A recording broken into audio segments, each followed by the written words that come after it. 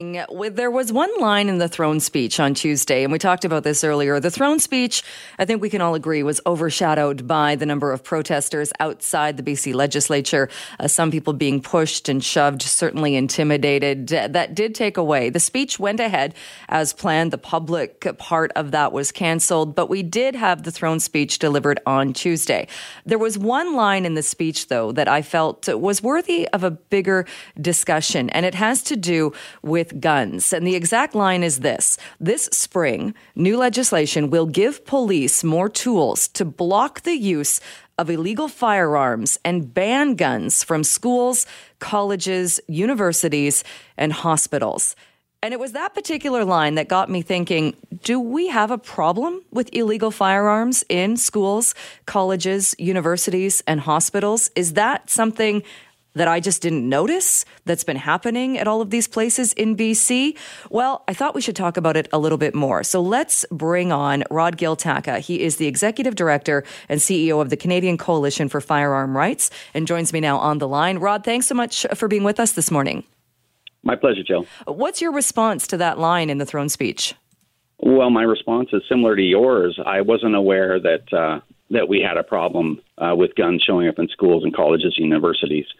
So, I don't want to, usually this is the point where I would say I don't want to put too fine a point on it, but I really do want to put a fine point on it, which is this is the kind of language that we see not only from provincial governments, but federal governments.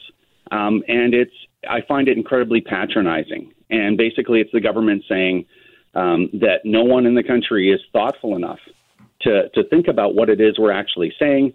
And they'll take this line and say, well, I'm glad, our government, that is a very well-funded entity, is doing something to stop all this violence. It's a meaningless phrase that it's just, I can't help but think that they think that we're stupid and that we're going to take this stuff.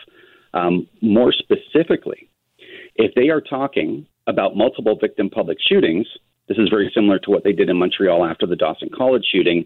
You had someone come in, murder, well, in that case, one person and shoot 18 other people. And, they ignored the gun ban that was in place at the university. So enough with the ridiculous talk and actually do something about this gang problem and opiate problem that we have. Well, and that's, I think, part of the irony of this is it comes under the part of the throne speech with the title Safer Communities. And it starts off by saying British Columbians deserve to feel safe in the communities they call home. Absolutely. I think everybody would agree with that. Then it goes on to say the government is acting to fight crime and gangs, expanding education and prevention programs to stop kids from entering gang life. And then it's the line about this new legislation to bring in these tools to block illegal firearms and guns in schools, colleges, university, and hospitals. Is there not already a law in place that blocks the use of illegal firearms in not only those places, but anywhere? Of course there is. And, it's interesting. I did an analysis during when Bill C-71 was going through the House, and I testified for committee in Ottawa on that, well, against Bill C-71. And in our brief, we added the fact that if a person broke into someone's home or a business to steal a firearm to be used in gang activity, and they went and they shot somebody in that gang activity, they'd be subject to 13 different criminal code charges totaling up to, I think it was 170 years in prison. So the problem isn't that government needs to enact more rules or that they need to give police more tools. It is the judiciary that won't put these people in jail. And in fact, sometimes if you shoot somebody with an illegal gun and gang activity, you'll be out on bail within a couple of days. And we've seen that repeatedly in urban centers. So it is the entire responsibility for how bad things have gotten with opiates and gangs and shootings and all the rest of this stuff. It lies squarely on the government and the judiciary for just not exercising the power that they already have. Because wasn't there, and I'm going off memory, but was there not a case or numbers released, and I think it was out of Toronto recently, on the number of crimes commissioned, and there was the use of an illegal gun in those crimes, and a vast majority of the people, and these were people that were arrested, had been released from the system. They had been charged and convicted earlier, and they'd been released. They were back out on the streets, and they were repeat offenders. And they offended again. This is a revolving door of I don't even call it the justice system anymore. I'm so cynical about it. I just call it the legal system.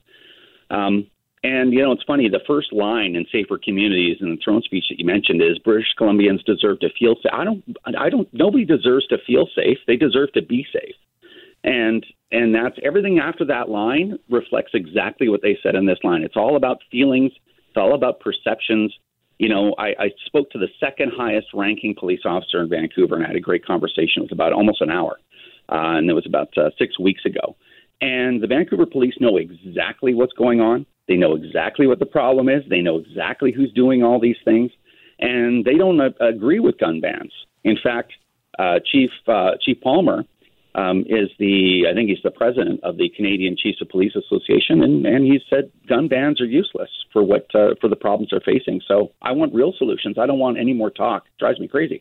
Well, and you're right. The word feel safe really does come into play, because if we look at Vancouver has a mayor that has gone on record several times saying that if and when the federal government gives cities and municipalities the power to ban handguns, he'll be the first one to sign up. Well, is that a case of people might feel safe, but it's ridiculous? That's not banning criminals. Criminals aren't suddenly going to look at that and say, "Oh, I guess I better get rid of this illegal gun I have." It's not targeting the right area at all. Well, people like the mayor of Vancouver and the mayor of Toronto are a real problem for people that would go through all the trouble of getting a firearms license, all 2.2 million of us, and store our firearms responsibly and go to the gun club and follow all the safety protocols and all the storage regulations and transport regulations and licensing regulations and authorizations to transport, all this paperwork and all this infrastructure just for the privilege of owning a firearm. And we're under full attack of people like that, and they're not going to do anything to stop the real problem and the real reason that bullets are flying in downtown Vancouver or in playgrounds in Toronto. And politicians like that, it's just immoral. And a municipal handgun ban? Are you joking me? What would be the rule then for somebody, because I think somebody that hears that line too, and it's this idea of illegal firearms in schools, colleges, universities, and hospitals. Well, if it's an illegal firearm, it's an illegal firearm. It doesn't matter where you take it. You're not allowed to take it anywhere anyway. But what if it's a legal firearm, and not like somebody was going to, but are there not already rules in place and laws in place? So obviously, if you're a legal gun owner, you can take, if you have a restricted weapon, obviously there are strict rules for that. I mean, could you technically, if you owned a rifle legally, walk around with it and say you're going to visit somebody in the hospital, but you're going somewhere that you need the gun after? Could you take it into the hospital with you? I think theoretically, I don't know that has ever happened. I mean, I do this. This is what I do every day, and I've done it every day for almost 5 years on the political side, and 12 years as a firearms instructor. I've never heard of anyone being on their way to the shooting range but had to swing into the hospital and didn't have a vehicle to secure the firearm and brought it into the hospital to visit somebody. Like, these are so. They're outlandish hypotheticals, and they do nothing to solve real legitimate problems where real legitimate people are actually being hurt. So, to me, that says banning guns from schools and universities and colleges. That's aimed at multiple victim public shootings. But if someone's going to commit a multiple victim public shooting, right, they're going to commit multiple counts of murder, and 98% of the time these people kill themselves after. I'm sure they're not worried about some, a firearm charge for, ignoring a gun ban. So, again, I just would really implore politicians to stand up and be thoughtful people and work on real public safety. Right, because more of the lunacy of this statement is even if you have a legal registered pistol, you're already banned from taking it to any of those places. Well, you can't take it. Well, when it comes to restricted firearms, you can't take them anywhere but to and from, in the most reasonably direct route in the circumstances, from your home to an approved shooting range. And when it comes to non-restricted, you can theoretically walk down the street with a non-restricted firearm, but how often do you see that? And the reason you don't see it is because our society is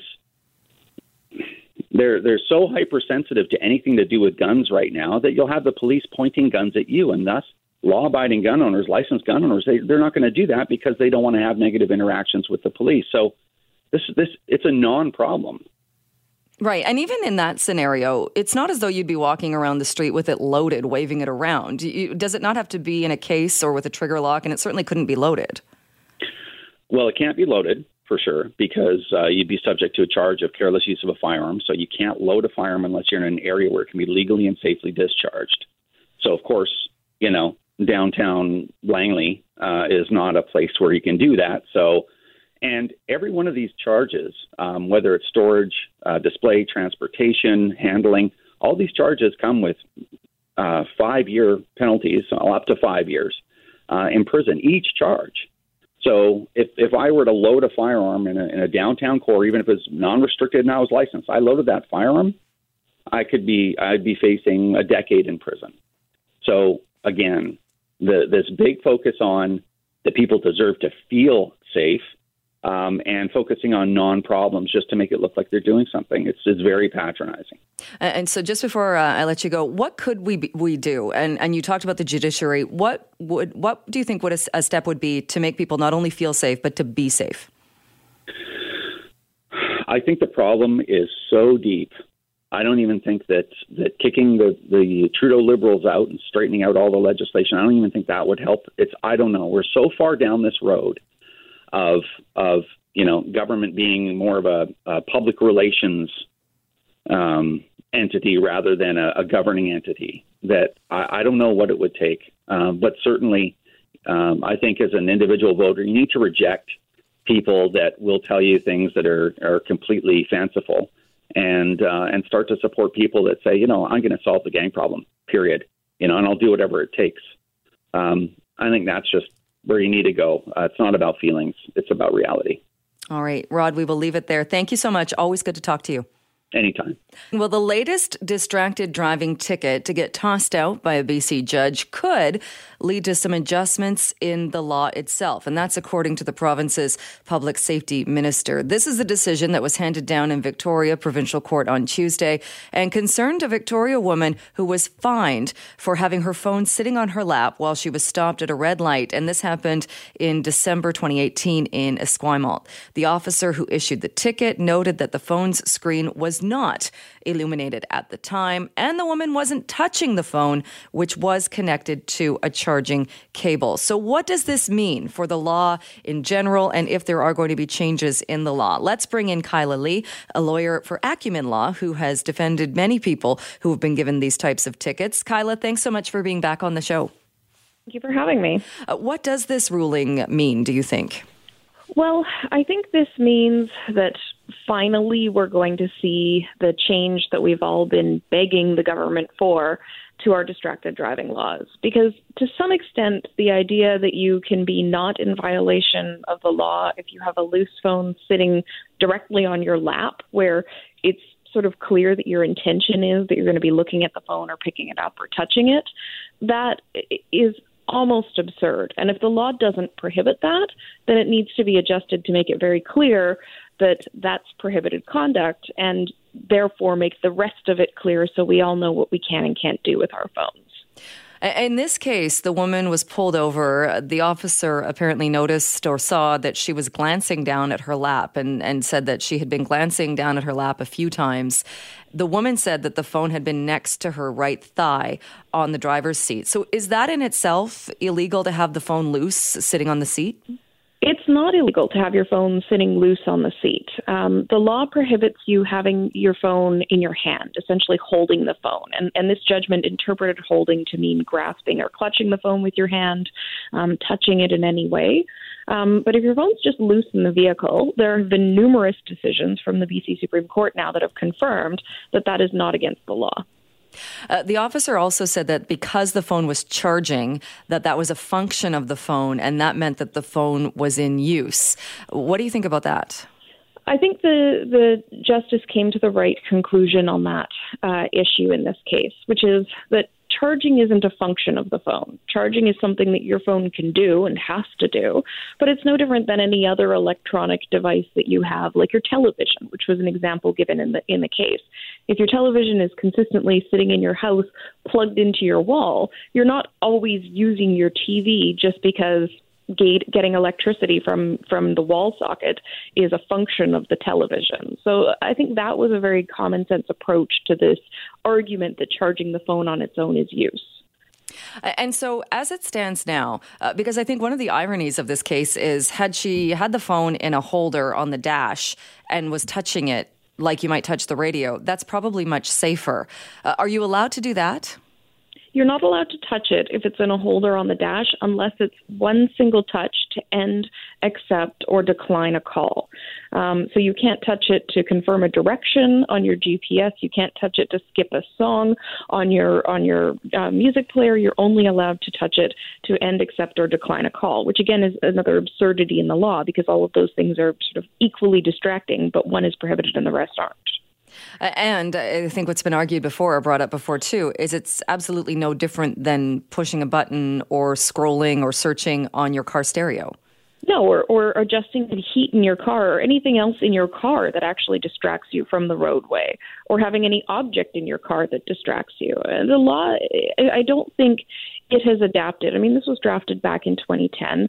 Technology with our electronic devices has come a long way in the last decade. What we do with our devices and our connection to our devices has come a long way in the last decade. And the law needs to adapt to reflect the changing social reality that we have.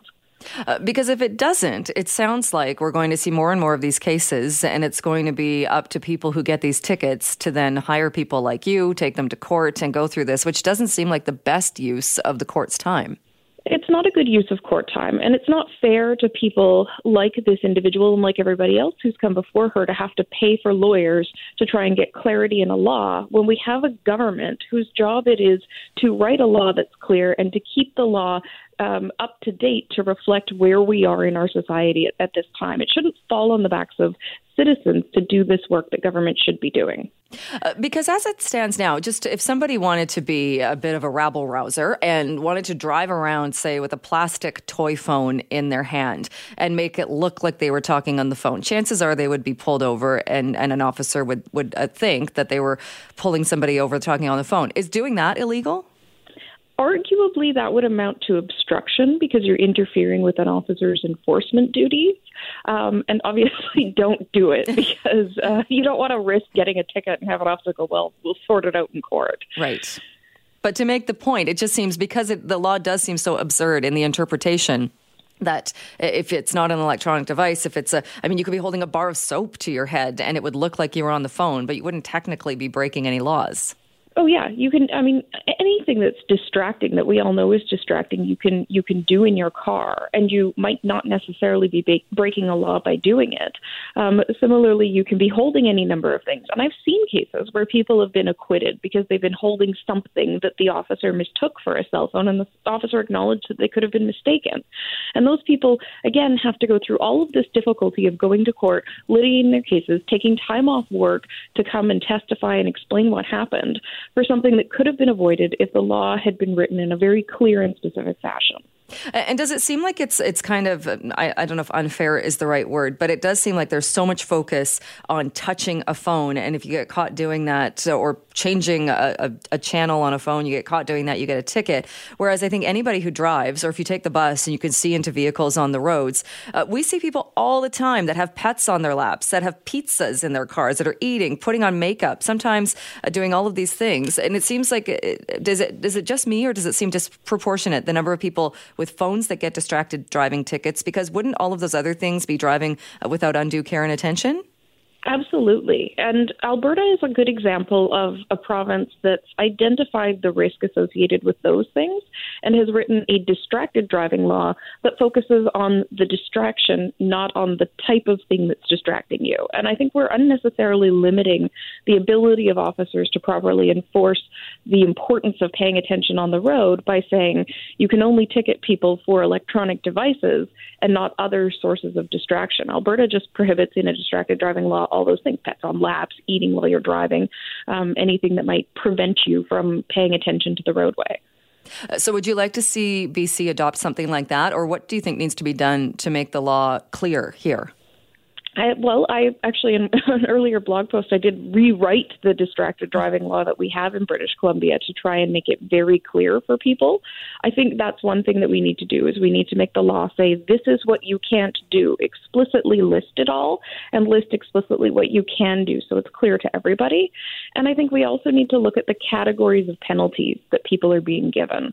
You know, checking a text message at a red light is inherently less dangerous than holding your phone to your ear while you're driving down the highway. And the penalty should reflect the severity of the conduct. And do you think this latest court ruling then, if people are continuing to get tickets, which likely they will be unless we get to a time where the law is changed, will this latest court ruling then be used as a precedent and people will be able to say, well, look at this case if they too are ticketed? Yes, absolutely. I see cases of cell phone tickets for people having the phone in their lap all the time. And this case is going to have significant precedential value in determining whether those people should be convicted or acquitted. All right. So, well, it's an interesting one for sure. And we'll see if, the public safety minister has said that they take the court ruling seriously and they're looking at what might need to change. So hopefully we'll see something in the future. Kyla Lee, always good to chat with you. Thank you so much. Thank you for having me. Well, Japan's health minister is saying they have received word the U.S. government is planning to evacuate the Americans on board the Diamond Princess, which is still anchored just off the coast of Japan, and then fly them out using a chartered plane. He also said they have received the results of 217 people who have been tested on board. 67 have tested positive, including 38 people who do not have symptoms, who will now be transported to medical facilities. This, as we're also learning that France officials have confirmed today a Chinese tourist has died of the COVID-19 coronavirus, and that marks the first death from the illness in Europe. So how are people feeling about the virus itself, the response to the virus, and in the future, how will it change people when it comes to travel or trusting health officials? Let's bring in the CEO at IPSOS, Darrell Bricker, about a new poll IPSOS has done. Thank you so much for being with us this morning. Thanks for having me on, Joe. What did you ask people about the coronavirus?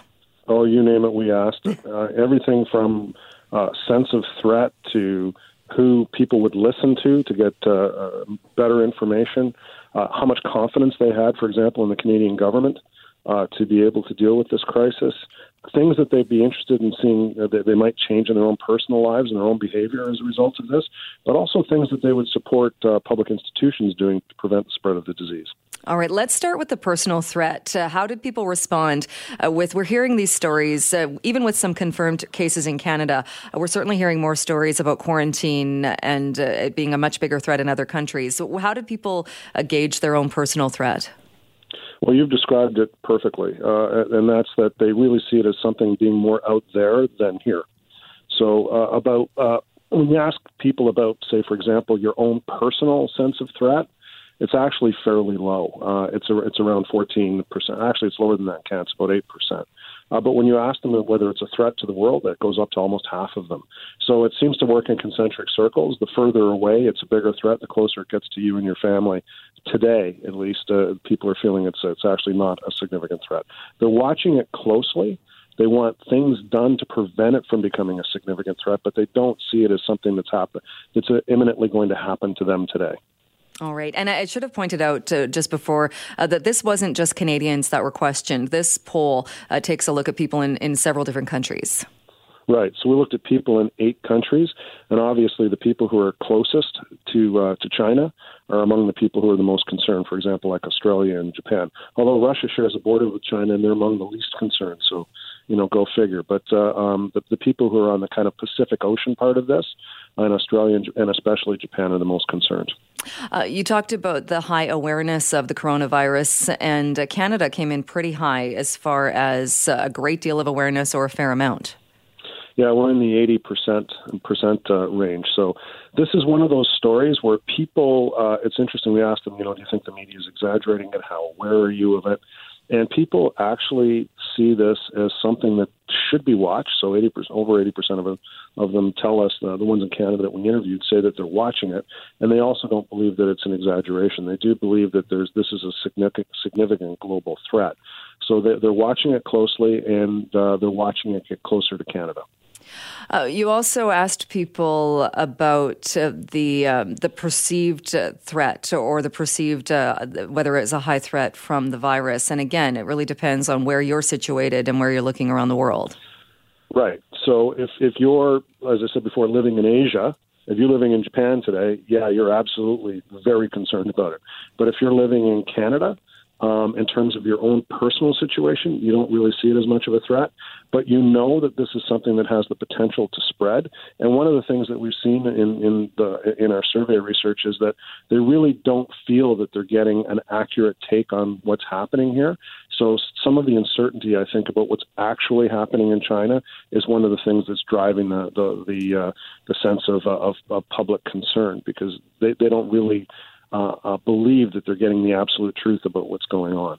Which isn't a huge surprise, given the information that came forward that Chinese officials knew about this before it was actually made public, and people questioning really how many people are in quarantine and how we get that accurate information.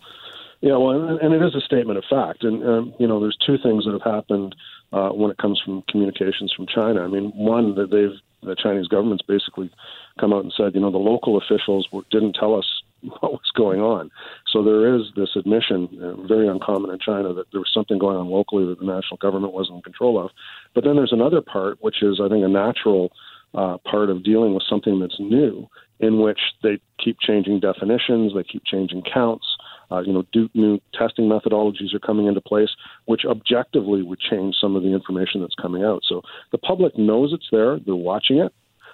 They're concerned about what its effect is going to be on the world. They think it's going to be much bigger there than it is going to be in this country. But in terms of their own personal situation, they really haven't changed a lot of their personal behavior. But they're willing to look at some fairly strong measures if this issue gets worse to stop it, and they're willing to make some pretty strong interventions in their own lives to stop it as well. You also asked about confidence in local health services, because really we do have to put our faith that local health agencies are telling us what's happening and giving us the best information.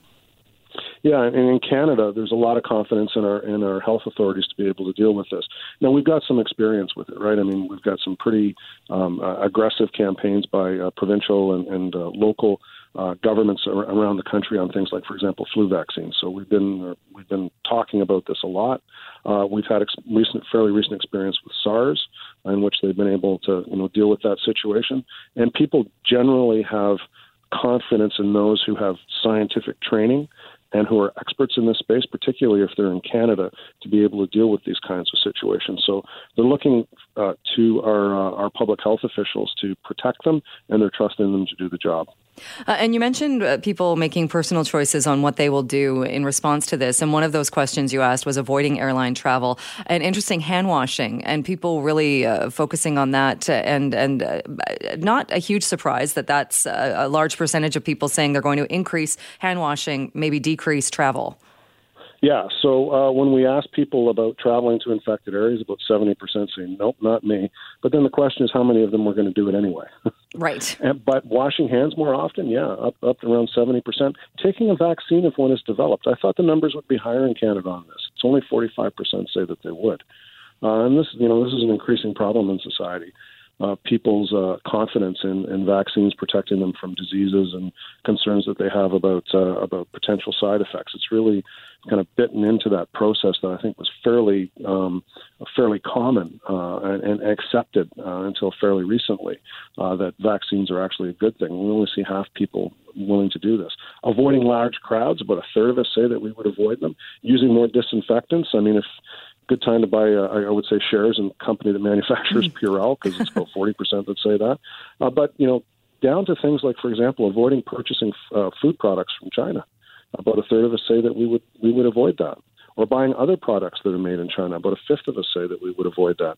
Now, the point on that is, how much do we know about what's actually made in China is another question, which over time I think could be one of the impacts of this whole thing if it goes on for any longer period of time, when people really start examining how things are made in the world and how much exposure, for example, the Canadian economy has to things that can happen in a place like China. Mm-hmm. You mentioned, too, the vaccine question. I found that very interesting with Japan, which had a very high awareness, given the proximity where Japan is to where a lot of the virus is, but only 23% said they would take a vaccine if developed.